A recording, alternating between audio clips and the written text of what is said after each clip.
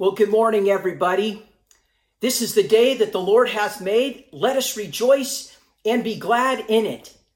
Thank you once again, Pastor Rick and Sarah, for leading us in that incredible time of worship. And thank you, Pastor Roger, for leading us into that just anointed time of prayer. Thank you so much. Well, welcome, everybody. So excited to be with you here today. I've been looking forward to this time since our last time, and just praying and trusting that God will meet us here in this place. Wherever you are today, whether you're in your home, maybe you're out driving in your car, maybe you're out on a walk, maybe you're at the store. But I would just encourage you to take this time for the next few moments and just listen in, and let's partake together of the Lord's word and his instruction for us here. If you're at home, pull up a seat there on the couch, invite others to come and be a part. Pull up a chair there at the dinner table. I would encourage you to grab your Bibles. We're going to be looking at Mark chapter 16, beginning with verses 12 through 15. And also, I would encourage you that if you have your iPads there, your laptops, whatever electronic devices will work, and that you can read along with. But in this live stream, we have a link there for you. You can click on, and it's through YouVersion, and you can see the abbreviated outline, and you could also see the text, the various texts that I'll be using this morning that we'll be sharing together. You can open those up and read along. I'm excited about this time. We're concluding. Can you believe that we have been studying the book of Mark, the Gospel of Mark, for a year now? And what an incredible time, what an incredible study it has been. And we will conclude that here this morning together, looking at Mark chapter 16. You know that there are many stories in the book of Mark, but there's only one message, and we've talked about that on many occasions. There's many stories, but there's only one message, and that is that the kingdom of God is now, that the kingdom of God is here. Usually when someone gives us a gift, it's because they want to give us something in a tangible way to express appreciation, encouragement, thoughtfulness, affection, that they want to bring joy and love to us beyond measure, something that they want to share with us to lighten our spirits. Maybe there's times when our hearts have been aching or broken, and somebody sends us a card, or they give us a gift to lift us up. John 3:16 verse through 18 says this is how much God loved the world, that he gave his son, his one and only son. And this is why, so that no one need be destroyed. By believing in him, anyone can have a whole and lasting life. God didn't go to all of the trouble of sending his son merely to point an accusing finger. No. Telling the world how bad it was. No. He came to help. He came to put the world right again. What a beautiful gift that is. A gift for us that we can have, that we can receive here today. In the early part of chapter 16, we celebrate Jesus' resurrection, and we celebrate a resurrection day this last week at Easter. And what a great celebration it was. We celebrated the risen Savior, that he's no longer dead, that he's no longer in the tomb, but that he's alive, and that he is well, and that he is living amongst us. Mark chapter 16, verse 4 through 5, when they looked up, they saw that the stone had been rolled away, and it was a very large stone. Going into the tomb, the women entered the tomb's outer room that led into the burial chamber, where the text tells us that these women saw a young man in a white robe seated on the right side. And it says that they were startled. But if you were to take a look at that in verse 6, he said to them, you are looking for Jesus of Nazareth, the one who was crucified. But he's no longer here. Look, come and see the place where they had laid him. Now go and tell his disciples, and make sure that you tell Peter that he's gone on ahead of you. Then look at Mark chapter 16, verse 12. It's the first verse of our text this morning. But Mark 16:12 says, after that, he appeared in a different form to two of them, two who are walking alongside the road, along in the countryside. Luke's gospel gives us a bit more about this very account in Luke chapter 24, verses 13 through 35. And I'm going to paraphrase here, if I may. But the two men were going to a village named Emmaus, and it was found about 7 miles outside the city of Jerusalem. They were talking about all that they had experienced surrounding the death of Christ. And while doing so, the scriptures tell us that Jesus himself drew near to them, that Jesus himself began to walk with them. Luke chapter 24, verse 36 says that while they were saying these things, Jesus himself stood among them and said, "Peace be with you." Did you catch that? Jesus, when he came up to the two men walking along the road in the countryside, he came up to them and he said, "Peace be with you." Peace be with you. Peace or shalom is the most common greeting among the Jewish people. Church, friends, family, those that may have tuned in with us for the very first time, I just want you to know that when Jesus shows up, no matter where he is, no matter where we are, when Jesus shows up, he brings peace. He ushers in shalom. Henry Nouwen, in his book, Jesus, a Gospel, says, and I quote, "The Jesus to whom they had pinned all their hopes, the Jesus who was indeed dead and buried is now alive." He tells them that for Jesus whom they had admired so much, that death and dissolution have become the way to liberation. And he says this in such a way that they sense in their innermost selves that his way can become their way. As Jesus was talking to them, Nouwen says, they experienced in their hearts that there was something new. It was as if their hearts were burning with a flame that came not from without, but from within. Jesus kindled them in something for which they had no words, but which was so authentic. It was so real that it overcame their depression.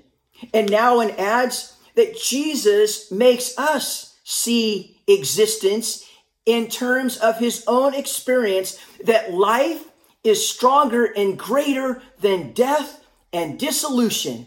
Amen and amen. Ephesians chapter 2, verse 14 says this, "For Christ himself is our way of peace." Jesus asked them, those that were on the road, he asked them, what is it that you're talking about? And one responded in such a way that he just assumed that maybe Jesus was a visitor there in those parts. I think that he asked that because the only thing that would explain that question was because from their point of view, everyone was talking about the Jesus of Nazareth, the one who was in Luke chapter 24, verse 19, mighty in deed and word. And Luke chapter 24, verse 20, that they delivered him up to be condemned to death. And then they crucified him. And then in Luke chapter 24, verse 21, but we had hoped that he was the one who was going to redeem Israel. And what is more, it is the third day since all of this took place. So when Jesus came and was asking them about their conversation, that was the topic. That was the subject matter. Everybody was talking about Jesus and how he had been crucified. And now it was the third day. Luke chapter 9, verse 22 says this, "It is necessary that the Son of Man proceed to an ordeal of suffering, that he be tried and found guilty by the religious leaders, high priests and religion scholars, to be killed." But yet, don't miss the latter part of that text, Luke 9:22. "And on the third day, he will be raised up." He'll be raised up alive. Friends, family, Gateway, this here is a trustworthy statement in Scripture that he will be raised up on the third day. He'll be raised up alive. He is alive.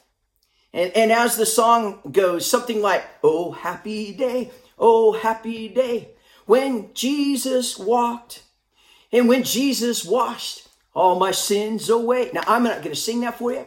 And many of you know that I can't sing. I guess I just did kind of sing, I guess, really. But we won't tell anybody about that. But there's that song that talks about how Jesus came and it was a happy day. Why? Because he did wash our sins away. Friends, Jesus Christ has come to give of himself, his life, so that we may have the opportunity to accept life eternal with him. But we must, and if you have the outline there, or if you're taking notes, writing notes down, but there's just 3 things that I want to share with you today. But if we are to receive that gift, the title of our message, the gift, then we must recognize the gift, and 2, we must receive the gift, and 3, it's our responsibility, I believe scripturally, to share that gift, to share the gift of what God has done for us on the cross and the empty tomb, that he's been raised up and that he is alive and that he's amongst us. So the first thing that I want to talk with you here this morning is that we need to recognize the gift. Look at Mark chapter 16, verse 11 there, just the verse just prior to our selected text. But even after they heard the news, they didn't believe that Jesus was alive and that Mary had seen them. Old Testament shares of how the Messiah would come to heal the brokenhearted. Isaiah 61 verses 1 through 2, it says this, the Lord God's Spirit is upon me, because the Lord has anointed me. He has sent me to bring the good news to the poor, to bind up the brokenhearted, to proclaim and release the captives and liberate the prisoners, to proclaim the year of the Lord's favor and a day of vindication for our God, to comfort all who mourn. And then the New Testament shares that same thought and that same prophecy in Luke chapter 4, verse 18. The Spirit of the Lord is upon me. This is Jesus speaking, because he has anointed me to preach the gospel to the poor. He has sent me to heal the brokenhearted, to proclaim liberty to the captives and recovery of sight for the blind, to set at liberty those who are oppressed, to proclaim the acceptable year of the Lord. The Old Testament shares of mockery and ridicule in Psalm 22, 7 through 8. All who see me mock me. They hurl insults and they shake their heads. He trusts in the Lord, they say. Let the Lord rescue him. Let him deliver him, since he delights in him. In the New Testament, on being mocked and ridiculed, Luke chapter 23, verse 35, the people stood watching, and the rulers, and they sneered at him. They said, he saved others. Let him save himself. If he is God's Messiah, the chosen one, let him save himself. The Old Testament shares of being falsely accused, false accusations. Psalm 35, verse 11. Violent witnesses stand up. They question me about things that I know nothing about. In the New Testament, Jesus is falsely accused. In Mark chapter 14, verse 57 through 58, some stood to offer false witnesses against him, saying, we heard him saying that I will destroy this temple that's been constructed by humans, and within 3 days I will build another, not one made by human hands. The Old Testament shares that hands and feet would be pierced. Psalm 22, verse 16 through 18. In the Message translation, they pin me down hand and foot, and they lock me in a cage, a bag of bones in a cage, stared at by every passerby. They take the shirt off my back and then throw dice for my clothes. Zechariah, the Old Testament, chapter 12, verse 10, but I will pour out a spirit of grace and mercy on David's house and on the inhabitants of Jerusalem. They will look to me concerning the one to whom they have pierced. In the New Testament, John chapter 20, verse 25 through 27, the other disciples told him, "We have seen the Lord." But he replied, "Unless I see the nail marks in his hands, put my finger in the wounds left by the nails, and put my hand into his side, I won't believe." In verse 26, after 8 days, his disciples were here again in a house, and Thomas was with them. Even though the doors were locked, Jesus entered and stood among them. And then he said, "Peace be with you." Remember that? Peace be with you. Just like the two that were on the country road. Shalom. Then he said to Thomas, "Thomas, come and put your finger here. Look at my hands. Put your hand into my side." No more disbelief. No more disbelief, Thomas. Believe. Believe.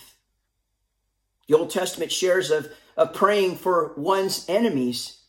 In Psalm 109, verse 4, instead of returning my love, they accuse me, but yet I am at prayer. Luke chapter 23, verse 24, Jesus prays, and we've talked often about how Jesus takes that posture of prayer, but Jesus prays on the cross, as people are ridiculing him, as people are despising him, mocking him, rolling dice for his own clothes, for his cloak. And he says this, and I quote in Luke 23, verse 34, "Father, forgive them, for they do not know what they are doing." They drew lots as a way of dividing up his clothing. But yet Jesus hung on the cross, taking his last breath, and he's praying for those who opposed him. He's praying for those that hung him there on that old rugged tree. The Old Testament shares of the resurrection power. Psalm 16:10, "Because you won't abandon my life to the grave, you won't let your faithful follower see the pit." Psalm 49:15, "But God will save my life from the power of the grave, because he will take me. He will care for me." In the New Testament, Matthew 28, verse 2, going through verse 7, there was a great earthquake, for an angel from the Lord came down from heaven. Coming to the stone, he rolled it away, and he sat on it. Now his face was like lightning, and his clothes was as white as snow. The guards were so terrified of him that they shook with fear, and they became like dead men. But the angel said to the woman, "Do not be afraid. I know that you are looking for Jesus, the one who was crucified. He isn't here. He isn't here because he's been raised from the dead. Just as he said, come and see. Look where they have laid his body. He's no longer here. Now hurry, go and tell his disciples. He's been raised from the dead. He's going on ahead of you to Galilee. You will see him. You will find him there. I've given the message to you. Now go." In Acts chapter 2, verse 22, we see that the fellow Israelites, and it says this, listen carefully to these words. "Jesus, the Nazarene, a man thoroughly accredited by God to you. The miracles and the wonders and the signs that God did through him are common knowledge. This Jesus, following the deliberate and well thought out plan of God, he was betrayed by men who took the law into their own hands and was handed over to you. And you pinned him to a cross and you killed him. But God untied the death ropes and raised him up. Death was no match for him." The Old Testament shares of the sacrifice that will be made for sins. Isaiah 53, verse 5. "He was pierced because of our rebellions and crushed because of our crimes. He bore the punishment that made us whole, and by his wounds we are healed. Like sheep, we've all wandered away, each going his own way, but the Lord let fall on him all of our crimes. He was opposed and tormented, but he didn't open his mouth. Like a lamb being brought to slaughter, like an ewe silent before her shearers, he didn't open his mouth. Due to an unjust ruling, he was taken away, and his fate, who will think about it? Who will think about it? Think about his fate. He was eliminated from the land of the living.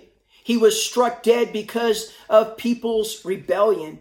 His grave was among the wicked, his tomb with evildoers. Though he had done no violence, he had spoken nothing false. But the Lord wanted to crush him, to make him suffer. If his life is offered as restitution, he will see his offspring. He will enjoy a long life. The Lord's plans will come to fruition through him. After his deep anguish, he will see light and he will be satisfied. Through his knowledge, the righteous one, my servant, will make many righteous and will bear their guilt. Therefore, I will give him a share with the great, and he will divide the spoil with the strong in return for exposing his life to death and being numbered with rebels, though he carried the sin of many and pleaded on behalf of those who rebelled. The New Testament shares of Christ's sacrifice for sins, what he did for us. Romans chapter 5, verse 6 says this, while we were still weak, at the right moment, Christ died for ungodly people. It isn't often that someone will die for a righteous person, though maybe someone might dare to die for a good person. But God shows his love for us. God showed his love for us, church, because while we were still sinners, Christ died for us. So the first thing we must not only with this gift of life eternal, this gift that God gave us by giving up his life, by giving up his last breath, by dying on the cross and then being placed in the tomb and then the stone being rolled away and now he is risen. He is risen indeed. Not only must we recognize that gift, we must intentionally look to see how God is moving in our lives. Yes, even in the midst of these very challenging times, how can we see God moving? You fill in the blank. How do you see God moving in your life? Because the God who died for you 2,000 years ago is not forgetting you in this moment, in these trying times, in these hours, in these days of quarantine, in this time of pandemic. The same God who died for you, and I believe that he spoke our names, each of us, on the cross that day, that I'm dying for you, Joe, that I'm dying for you. Fill in your name there. The same God who remembered us 2,000 plus years ago is the same God who is mindful of us this very day, April in the year 2020. 2 Corinthians chapter 4, verse 8 through 9. We are experiencing all kinds of trouble, but we aren't crushed. We are confused, but we are not depressed. We are harassed, but we are not abandoned. We are knocked down, but we are not knocked out. If there are those that are around you this morning, would you just say amen? Just say amen this morning. Say amen with me in regards to that. John chapter 14, verse 7. Peace I leave with you. This is Jesus speaking. My peace I give you. I give to you not as the world gives. So don't be troubled and don't be afraid. John chapter 16, verse 33. I've said these things to you so that you will have peace in me, so that you will, remember that word peace, that you will have shalom in me. In the world you have distress, but be encouraged because I, being Jesus, the Son of God, the Son of Man, have conquered the world. Not only are we to recognize the gift, but we are also to receive the gift. That's the second thing that I want to share with us here this morning. Not only to recognize, but we are called to receive the gift of eternal life, to accept that which Christ has done for us. John chapter 10, verse 11 says, Jesus speaking, I am the good shepherd. The good shepherd lays down his life for his beloved sheep. John chapter 3, verse 17. We all know and probably can recite by heart John 3:16, but John chapter 3 verse 17 says this is how much God loved the world, that he gave his only begotten Son, and this is why, so that no one need be destroyed, that by believing in him, anyone can have a whole and lasting life. God didn't go to all of the trouble of sending his son merely to point an accusing finger, telling the world how bad it was. He came to help. He came to put this world right again. Anyone who trusts in him is acquitted. We have this choice. It's not forced upon us. Church, we have this choice. God's not going to force us. God's not going to force us to receive that gift. But it is my desire. It is my desire. It's God's desire that you recognize the gift and that you receive the gift that has been afforded to us because of that old rugged cross, because of the blood that was spilt on that dusty hill 2,000 plus years ago. Romans chapter 5, verse 17 says this: if one man's sin put crowds of people at the dead end abyss of separation from God, just think about God's gift and how it poured out through one man, Jesus Christ. There's no comparison between that death-dealing sin and this generous life-giving gift. The verdict on that one sin was the death sentence. The verdict on the many sins that followed was this wonderful life sentence. If death got the upper hand through one man's wrongdoing, can you imagine out of the garden, can you imagine the breathtaking recovery life makes, sovereign life, in those who grasp with both hands this wildly extravagant life gift? This grand setting, everything right. This one man that is afforded to us through this one man, Jesus Christ. There's this story that I've heard a number of years ago, and maybe I've shared it on another occasion. But there's this story of this young man who will be graduating soon. He's a senior in high school. And we're so thankful for all of the seniors of high school this year. We love you. We appreciate you. You have done well. We're thankful for you.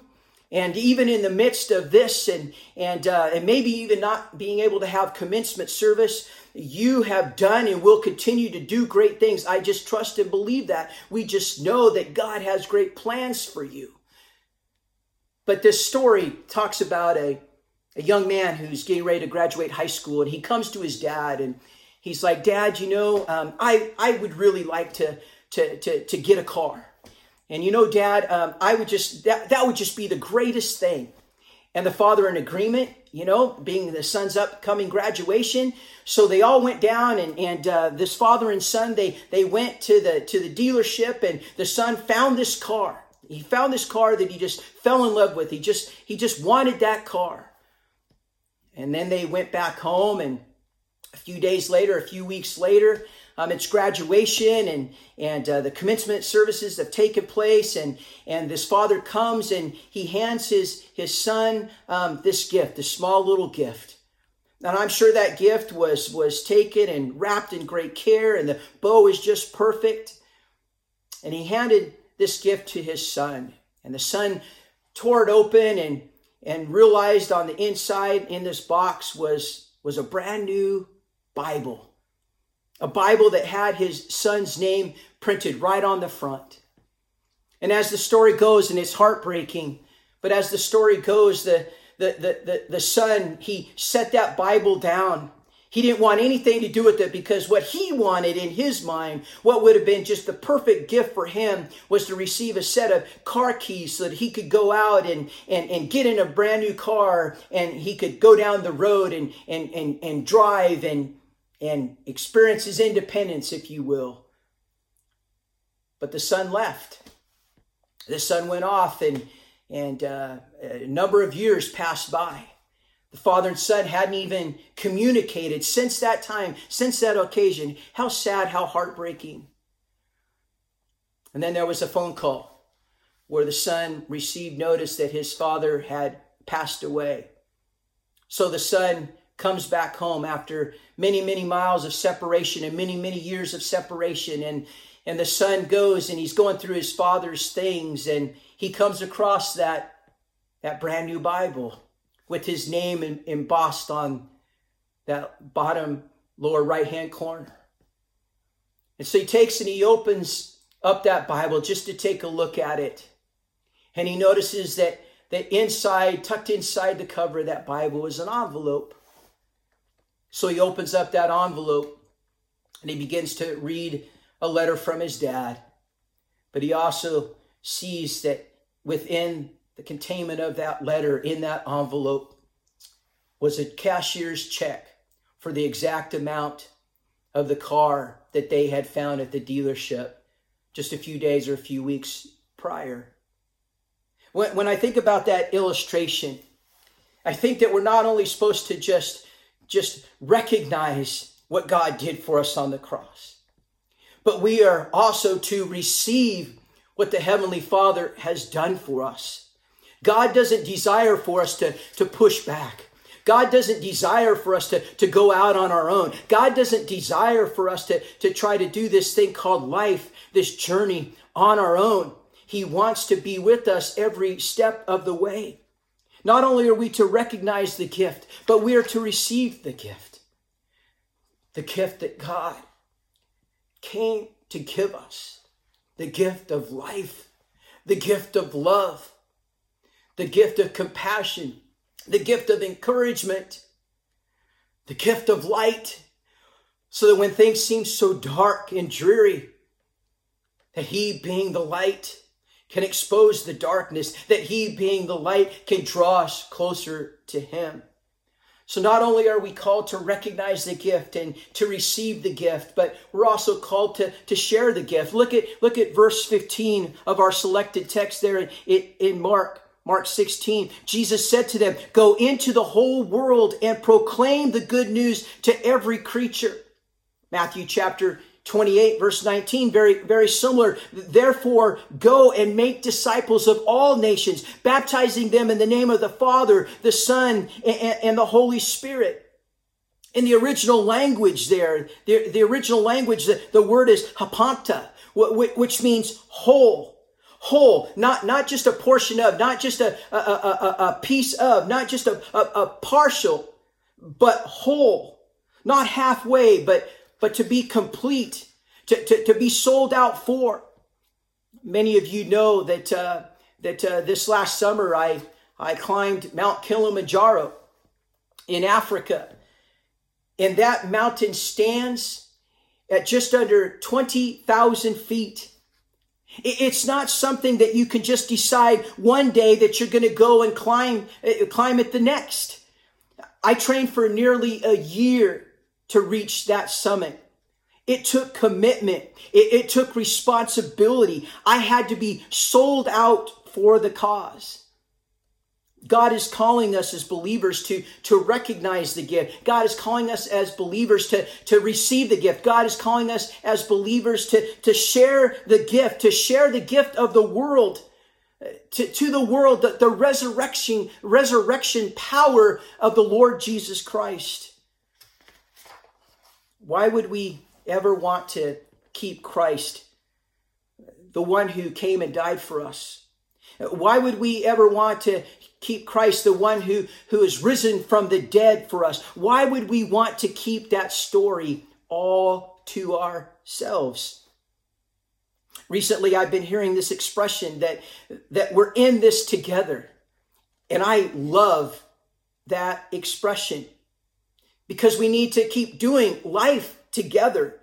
We need to do it all the time, not just in times of uncertainty. Hebrews chapter 10, it tells us that we're to encourage one another, that we're to spur one another on, that we're to be there for one another. This week, we need to contact somebody. We need to pick up the phone. We need to send an email, write a card, stand outside in our front yard and talk with our neighbor. But we need to let people know. We need to let the world around us know. We need to share the gift. We need to share the gift that God is with us, that God loves us. We need to take up our cross daily and share to the world around us that Jesus Christ is Lord. We need to share with the world around us the gift that God wants to be in relationship with us, that He is our peace, that he is our shalom, that he is the peace in the midst of the storm. Whether it's a pandemic, whether it's a marriage situation, a broken relationship with a family member, a job loss, whatever may come our way, we need to share the gift that God has given us, not only to recognize the gift and to receive the gift, but to share the gift to the world around us, the world in which we reside, because people are looking for answers. They're looking for what is taking place now. We have such an opportunity to share the gift that God has given us. Deuteronomy chapter 4, verse 9. But watch out. Be careful never to forget what you yourself have seen. Do not let these memories escape from your mind as long as you live. And be sure to pass them on. Pass the things, the goodness of God. The gift that you've recognized. The gift that you have received. Now share that gift to your children and to your grandchildren. The scriptures tell us that even if we don't speak of the goodness of God, that the rocks themselves will cry out of the goodness of God, the authority of God, God Almighty. Luke chapter 19, verse 39 through 40, some of the Pharisees from the crowd said to Jesus, "Teacher, scold your disciples. Tell them to stop. Tell them to stop." And Jesus answered, and I love this response, "I tell you, if they were to become silent, even the stones would shout." I want to use this text here this morning as our conclusion. Ephesians chapter 2, verse 15 in the Message translation. It says, He created a new kind of human being, a fresh start for everybody. Friends, we have this opportunity to have a new identity in Christ. Isaiah 43, verse 18. Forget about what has happened. Don't keep going back over old history. Be alert. Be present. I'm about to do something brand new. It's bursting out. Don't you see it? And I would just encourage you to look for it, to recognize the gift, to receive the gift, and then to share the gift. 2 Corinthians chapter 4, verse 16. So we're not giving up. How could we? Even though on the outside it often looks like things are falling apart on us. On the inside, where God is making new life, not a day goes by without His unfolding grace. These hard times are small potatoes compared to the coming good times, the lavish celebration that has been prepared for us. There's far more here than meets the eye. The things that we see now are here today, but they'll be gone tomorrow. But the things that we can't see now will last forever. They will last forever. Friends, God is making things new. Genesis chapter 1, verse 31. God looked over everything that He had made, and it was good. It was so very good. Lamentations chapter 3, verse 22. God's loyal love couldn't have run out. His merciful love couldn't have dried up. They're created new every morning. How great is your faithfulness. I'm sticking with God. And I love this. The author of Lamentations. I'll say it over and over again. He's all I've got left. And I'm going to hold on to Him. Someone said, and I quote, though we may face difficult times, God renews His grace in every situation that we face. Revelation chapter 24 says this, Revelation 21 says this, verses 3 through 4. Look, God has moved into the neighborhood, making His home with men and women. They're His people. He is their God. He'll wipe away every tear from their eyes. Death is gone for good. Tears gone. Crying gone. Pain all gone. All the first order of things gone. The enthroned continued. Look, I'm making everything new. Write it all down. Each word dependable and accurate. It's a trustworthy statement, friends. It's a trustworthy statement. So we need to think about the gift today. The gift that we celebrated last week, Resurrection Sunday. We need to recognize the gift. We need to receive the gift. We need to share the gift. This is the word of the Lord this morning. Thanks be to God. Amen and amen. Let's pray. Father God, we would just ask today that you would just draw near to us. That, Father God, that you would just hear our prayers. Lord, that you would hear our prayers. There's so many things upon our hearts here today. Lord, we have loved ones, family members, friends, Lord, that are struggling with health issues. I pray, Father God, that you would just draw near to them, whether they are home in quarantine, or Lord, whether they are there in the hospital rooms. We just pray, Lord, that you draw near, that you draw close to them. Pray, Father God, for our first responders and for our doctors and nurses and the medical teams, Lord. We just pray for protection of them, Father God, as they fight this horrific pandemic.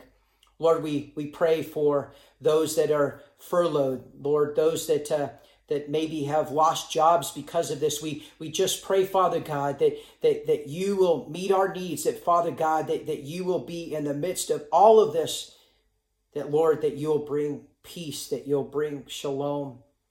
Father God, we just thank you so much for the opportunity to be able to recognize, to be able to receive, to be able to share that precious gift that you have afforded us.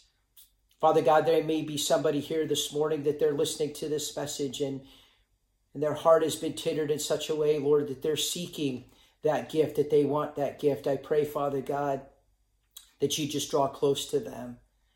Father God, we love you. Father God, we praise you. We pray, Lord, that this pandemic will end sooner than later. But Lord, we just trust that you are with us, that you will never leave us nor forsake us. In your precious and gracious name, Lord, amen and amen.